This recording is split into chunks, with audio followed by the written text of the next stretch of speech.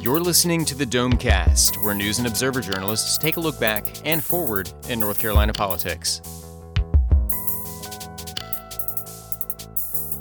Hello and welcome to this week's edition of Domecast. I'm Colin Campbell from the NC Insider, and on the panel this week we've got Dawn Vaughn and Will Doran from the News and Observer, and a new voice on Domecast in addition to our team, Danielle Battaglia, also of the NC Insider, joining me to cover the wonkier side of state politics and government. Welcome, Danielle. Thank you. Enjoying getting a chance to put you on the spot in a podcast light, but we won't make you go first. We'll start off talking about the voter ID ruling last week. I think when we last podcasted, we had an idea that a ruling was coming and what it was going to be, but we didn't know what the judge was actually going to say. And then as a New Year's Eve gift to Will Doran and any other reporters covering the topic, the judge issued their lengthy ruling. And now we have a pretty good sense of why we're not going to need a voter ID. So tell us a little about what the highlights were, Will. Yeah, these judges really don't have any respect for anyone's New Year's Eve plans. Or Friday evening plans, or anything after 5 o'clock plans. Yeah, we see a lot of these late afternoon decisions, and this was yet another one. But that's the job. But she said Loretta Biggs is her name. She's a judge in the Middle District of North Carolina, the federal district court here. And she put a temporary injunction on our voter ID law that was supposed to go into effect for the 2020 elections. She said not so fast, put it on hold, and said that was because it was written, at least in part, with discriminatory intent. If this seems like deja vu, that's correct. Our 2013 voter ID law was also struck down. It was actually fully ruled unconstitutional in 2016 due to having been written with discriminatory intent.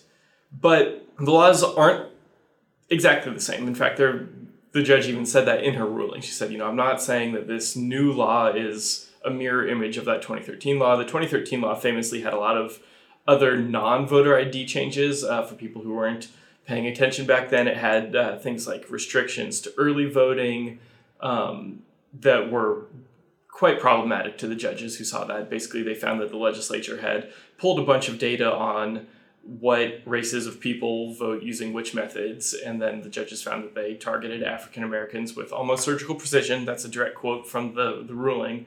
Republicans came back after that ruling and put on the ballot in 2018 voter ID constitutional amendment. Voters passed it by a double-digit margin. It's pretty popular. Got around 55% of the vote. And then the legislature came back to actually write the details of what that would mean. And when they did so, they really steered clear of doing a lot of the things that old 2013 law had been problematic for. They didn't do any of the early voting restrictions. They were much more lenient on the types of IDs that could be used. For instance, they decided that college IDs would count. They put in a provision allowing people to get IDs for free. So they really thought that they had addressed everything that the courts would want to see. But Judge Biggs did not agree, and she said, no, this still has a tint of racism essentially to it. There's a claim that voter ID laws disproportionately affect minorities since they're less likely than white people to have identification. And she said, especially given North Carolina's history, not just recently, but throughout history with Jim Crow and literacy tests and poll taxes and everything like that, we kind of have to take anything that North Carolina does with a grain of salt, especially since it was essentially, supported by all the same people who supported the 2013 law, and she blocked it. Republicans were infuriated by this, as you might imagine. They do not appreciate being called racist. Was an unelected judge overturning the will of the people? Exactly. The constitutional amendment. I feel like I've heard that one before as well. But we saw that almost that exact same sentence dozens of times probably, noting that she was an Obama appointee, an unelected judge. We were discussing this earlier. Federal judges, they're all unelected. It's the state judges that we get to elect. So she's not out an unusual position by being unelected. That's like all of them. Right. People only point out that judges are unelected when they, dislike. Well, that's also depends on the state. They're not elected in Virginia at all. So. Sure.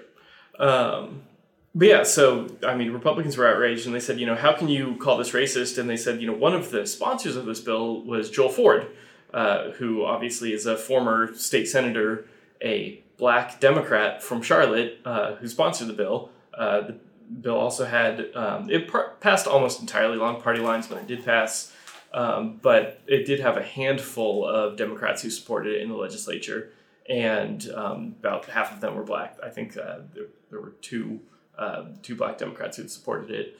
So, Republicans have been pointing to this and, saying, well, if this was really racist, like, don't you think that, black people would have known that it's racist and opposed this, but instead you see them, like, at least some of them in the legislature voting for it. So right now we're just kind of at an impasse waiting to see what's going to happen. Josh Stein has said that he's going to appeal this for the state. Obviously, as the Attorney General, he is in charge of the state's legal strategy on this. The legislature doesn't get any say as to whether they appeal or not, although they're vocally saying what they want Stein to do. The legislature is criticized. Right. Doing that anyway, Right. The legislature is not a party to this lawsuit, which they are sore about. They would like to be, but they're not. The lawsuit, the defendants are Roy Cooper and the State Board of Elections, which makes the legislature pretty jittery because Roy Cooper has been fairly clear that he opposes not just voter ID in general, but also this specific voter ID bill, which he vetoed and, said that it would, I think he called it a solution in search of a problem. Basically, it's not going to do anything except potentially disenfranchise minority voters, is what he said when he vetoed it. So, Republican lawmakers are jittery about having him, and Josh Stein, a Democrat, leading the legal defense, the strategy as we go forward. But Stein has said he will appeal the judge's injunction on this, but not for the primary. Basically said the primary is just too close because absentee voting starts in just like next week or two, I think. Mid-January. Yeah. I don't remember the exact day, and I don't want to mislead people, but it's very soon. Obviously, the election itself isn't until March, but the primary technically starts within just a matter of days. And so Stein said that he didn't want to confuse people by having the judge rule that there won't be ID, and then maybe at the last minute, if he were to win the appeal, have it get reversed all of a sudden, but then you have all these people who didn't go out and get IDs because they thought they didn't need to, suddenly unable to vote. Didn't they already print out all those mailers? I mean, they printed out some mailers. So the state was going to do a whole series of mailers telling people, hey, you need to go get voter ID if you don't have it already. They had sent out one of those in early December, but there were a series, I think there were 3 others that they were going to send basically between December 31st, when the judge's ruling came down, stopping it, and Election Day. So what did that cost? It's hard to get an exact estimate from state elections officials I've asked. It's definitely in the tens of thousands of dollars that has been saved through that, if not more. But also we could go back to doing these mailers in the future if voter ID gets reinstated for the 2020 general election or for any future elections. So little too soon to be attributing cost savings or anything. Yeah. Meantime, though, they're not going to give you special photo IDs at the elections board offices. That was part of the law, was that you could go to, if you didn't have an ID, you could go to your election office and register to vote and get your picture taken, and they would give you an ID. They, as of Friday, have been ordered to stop doing that, apparently in an effort to avoid confusion about the voter ID requirement. So if you got one before they stopped doing that, it's probably a collector's item now, and maybe you can sell it on eBay for like political paraphernalia nerds. I might buy one if it was cheap enough. Yeah, I've seen some criticism of that decision as being short-sighted. Particularly from the right side of the aisle. Yeah, I think Phil Berger retweeted me on that one or something. I had some comments to add. Saying that, look, if voter ID, does come back, by November, why are we stopping this effort to get free IDs to people who want them now? And I think the reasoning from the state officials who've made that decision is basically like, well, we don't want to give the false impression that people need voter ID right now for the primaries, and we don't want to confuse people. And, if they hear about their neighbors, going to get a voter ID and then they realize they don't have one, maybe they won't vote or something like that. So, really what you're hearing a lot of is, just avoid voter confusion from the state. Obviously, it's not late on criticism. That, though. I mean, just how late this came and all of it, I mean, that's been the trend with everything that we've seen lately. It's, late decisions, I mean, with the gerrymandering lawsuits, the maps didn't get, fully written until just right before the filing deadline for people to run in the 2020 elections. I mean, all of these lawsuits, they go on, for months or years, and then it seems like they always just kind of come to a head just at the very last minute, and everyone is scrambling and frantic. And we need a constitutional amendment to set stricter deadlines on judges and court cases to wrap up so that we have more certainty about what to do about voting and everything else that seems to be in contest these days. Yep. I think that covers voter ID. Other news in last week, which was, I guess, surprisingly not as quiet as we expected for a week of New Year's Day, plopped into the middle of it. We had presidential candidate news in North Carolina. Michael Bloomberg was here and in Fayetteville, also rolled out a bunch of TV ads, which I'm told from public records that started running middle of last week and spending hundreds of thousands of dollars on. Danielle, you were at, as one of your first assignments here, the Bloomberg event. What were your main takeaways from his speech and the event you attended here in Raleigh? I think one of his overarching messages was he's running against Donald Trump. It didn't seem like he had any other opponent in the race. He was focused on Donald Trump and criticizing the negativities that come out of the White House right now, calling on, no more tweeting from the White House, talking about their time together in New York and how he didn't like him even back then. The crowd seemed very happy with him. I think there was 250 people there. And so they, I heard no boos. Somebody asked me that on Twitter. I heard no boos, only cheering. He did have a good playlist. It's always important that they have that, good playlist. Good playlist to start off with, but especially when they show up late, which is 90% of the time. It was pop culture and New York themed playlist. Yeah. On brand. Did they play every New York song? Yeah, it seemed like it. Any pop New York song. So not Empire Sinatra, but but and then he talked about, world events, like what was going on in Iraq last week. And then the coal ash being taken away from, Duke Energy plant. So he talked about how important that was and how important it was for people to come forward and demand that to happen. Did people say why they went? Because some of the other campaign stuff we've covered, people were like, I didn't have anything else to do, or I thought what was I thought there might be free food here. There wasn't, a lot of them were just there because, okay, why not? And I had the time and they visited my city. I wanted to ask that, but they stuck me in a corner behind the bleachers that the TV media's on. And I couldn't, I was getting tripped over by his staff, so I never made it. Never made it to the people. Yeah. Let's sometimes pause. I feel like that's on design sometimes. Can we pause and grade for a minute? Yeah. Well, we were late for airing of grievances this year, but let's do it anyway. So I understand why they do this, but at the Trump in Fayetteville, at Warren and Raleigh, not at Biden, but at Bernie and Chapel Hill, they put... Well, Biden apparently put a Charlotte Observer reporter in child's bedroom in some house where he was having a fundraiser. Oh yeah, with some, but they're actual campaign rally. So both Trump, Sanders, now Bloomberg, and then who was the other one I was talking about? Biden didn't do it. Warren will line up all these tables, preferably with outlets, and they're behind the risers where the cameras are.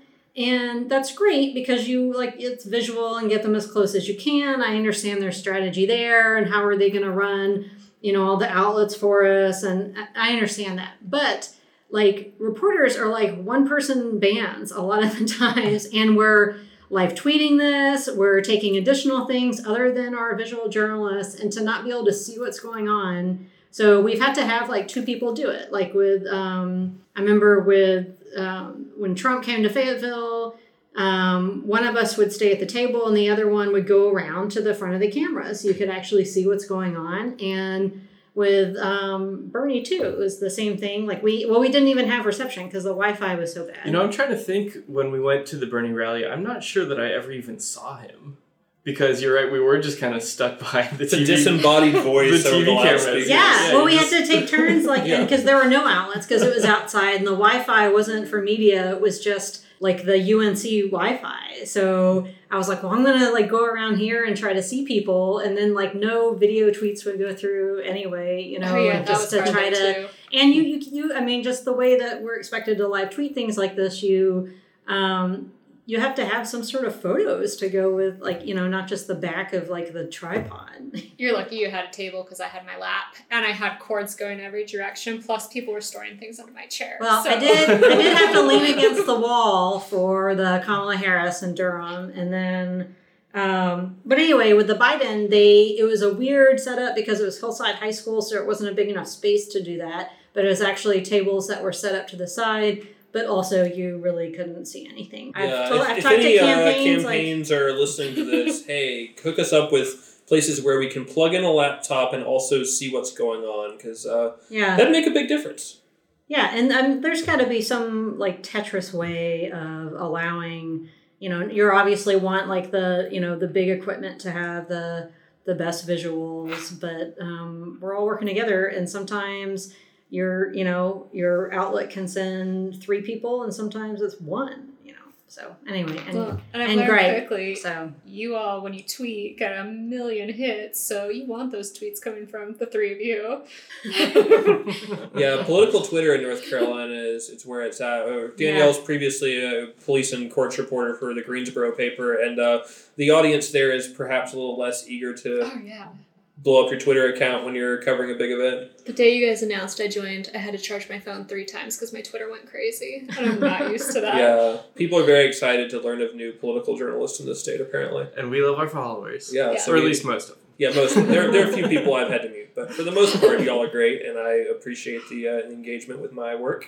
Anyway, back on Bloomberg, which you could barely see because of the campaign setup. So thank you for listening to my. There were dignitaries there, other key Democrats, but I'm hearing not really much in the way of endorsements per se. The mayor was there, but not to do an endorsement. She did not endorse, and I didn't hear of anyone endorsing. I think we reported, not me, that there was 8 mayors across the country that have endorsed Bloomberg. I know they seem very friendly with each other. They were joking about how Raleigh and New York, those size-wise, they're very different. They're very much the same in what people need. So there was definitely some bantering going back and forth. Well, I'm curious because I remember, so Michael Bloomberg was my commencement speaker at college graduation. And like the campus Democrats like protested him pretty vociferously, like way more than the campus Republicans did. And so I'm kind of curious, what was the cohort of these? You said there were around 200-300 people there? 250 is what their campaign staff, I would have estimated about 200, 250. That's what they told me though. But I saw no negativity in the crowd. I know I got some tweets saying like, let's go raid the place. Danielle, where are you guys at? I'm not going to tell you when I'm standing in the building. But there's no negativity that I saw in the building. Definitely Twitter was blowing up a little bit with some anger. Yeah, and I feel like you see a lot of it looks like there are a couple of lawmakers from the legislature that showed up to this, but I feel like a lot of them are hesitant to make endorsements because, one, the Democratic Party is so, factional at this stage of the primary process that you're just going to alienate people if you step in and pick one over the other of the candidates that are out there. The other thing with Bloomberg, too, is that Bloomberg Cities, Bloomberg Philanthropies gives like millions of dollars to local governments. Like when I covered Durham, I wrote about a lot of money that Durham got. One was about sort of a parking study or looking at transportation habits and stuff. And they've gotten a fair amount of money from, obviously not him personally, but there's that whole being, and of course Bloomberg is the news organization. There's a lot of, he's not your typical candidate with like. Yeah, he's got more pull, just even if you don't support him politically, just because of who he is and what he's done. So I think that's part of why you see a lot of people, dignitaries in particular, showing up to this sort of event. And why some people don't think he should be in the race, too, clearly. He had a ton of friends there, too, including his kid's babysitter from back in the day. He kept lives in Raleigh? I have no idea. He kept seeing random people in the crowd and be like, oh, that's my friend so-and-so. Oh, that's my friend. And then one of them, he's like, oh, she used to watch my kids. So So I wonder if he has. Yeah, Bernie had the Ben and Jerry. Jerry's. Was it Ben or Jerry that came? What? I only remember Danny Glover. That's right, Danny Glover. Or Lethal Weapon came out before like the students there were born, I think. No, it was who was it from Ben and Jerry? Yeah, it was one of them. I don't remember. And they made jokes, and Bernie did too, about like a pint in every freezer, like the whole chicken in every pot. Does he have his own ice cream flavor now? Does Bernie seem? I don't know. Yeah. Does he? I don't know. I don't think so. Yeah. I wouldn't be surprised. But we haven't had when I covered 2016, I feel like we got a lot of like the celebrity visits towards the end of the campaign, and the candidate visits we've gotten so far, no one brings along any celebrities. Like Hillary Clinton was constantly sending famous people down here. Because one day I went to go do a segment at Spectrum News, and their welcome sign said, "Welcome Colin Campbell, Lena Dunham, and Lieutenant Governor Dan Forest." And I thought that was the weirdest trio. Wait, what? Oh, you know what's so weird is like I forget sometimes that there's at least one other reporter called Colin Campbell, and I saw some tweet and I was like, why is Colin tweeting about this? And I'm like, oh, that's the other. There are one. 4 or 5 of us. Weirdly, I don't know why that's a thing. Anyway, we've gotten. Are you the only Danielle Battaglia That I know of. I mean, there's a model in Italy with my name, and I think there's a couple of doctors because they keep inviting me to like the LinkedIn version of like a doctor, like LinkedIn. So I get a lot of those invites. You could become a fake doctor. What's your name? I do nothing illegal. There is another Don Vaughn like in Wake County. We have Don Vaughn, the attorney in Greensboro. Yeah, Vaughn is like, it actually, like, well, this really is like a sidetrack. That, like, Vaughn is like an additional last name I added when I got married. And so my husband's family actually showed up uninvited from Wales in like the 1700s in like present day Wake County. So there's Vaughns everywhere, and the proper spelling is with 2 A's. So that's why they're all over North Carolina. That's why I'm excited to be in Raleigh, because you have Bates Battaglia and Judge Battaglia in Durham. Yes, yeah, because I already knew how to pronounce Battaglia because nobody else in the Battaglia. state does, but when I come over here, everybody always Battaglia. Yeah. Now, are you related to Judge Battaglia? I guess. Not that I know of. I'm definitely not related to Bates. Not invited to his parties. Not invited to his parties. I'm also not related to any politicians. There's some like state lawmaker with like Don Don and Yvonne, because when I called former Governor Bev Perdue, she thought I was the other one, like with a joke saying I was a reporter or something. I didn't quite catch like all of that, but anyway, so no relation at all. Anyway, getting back to politics, since whenever Jordan's here, we go way off track. We're talking about judges and the governor. That's sort of related.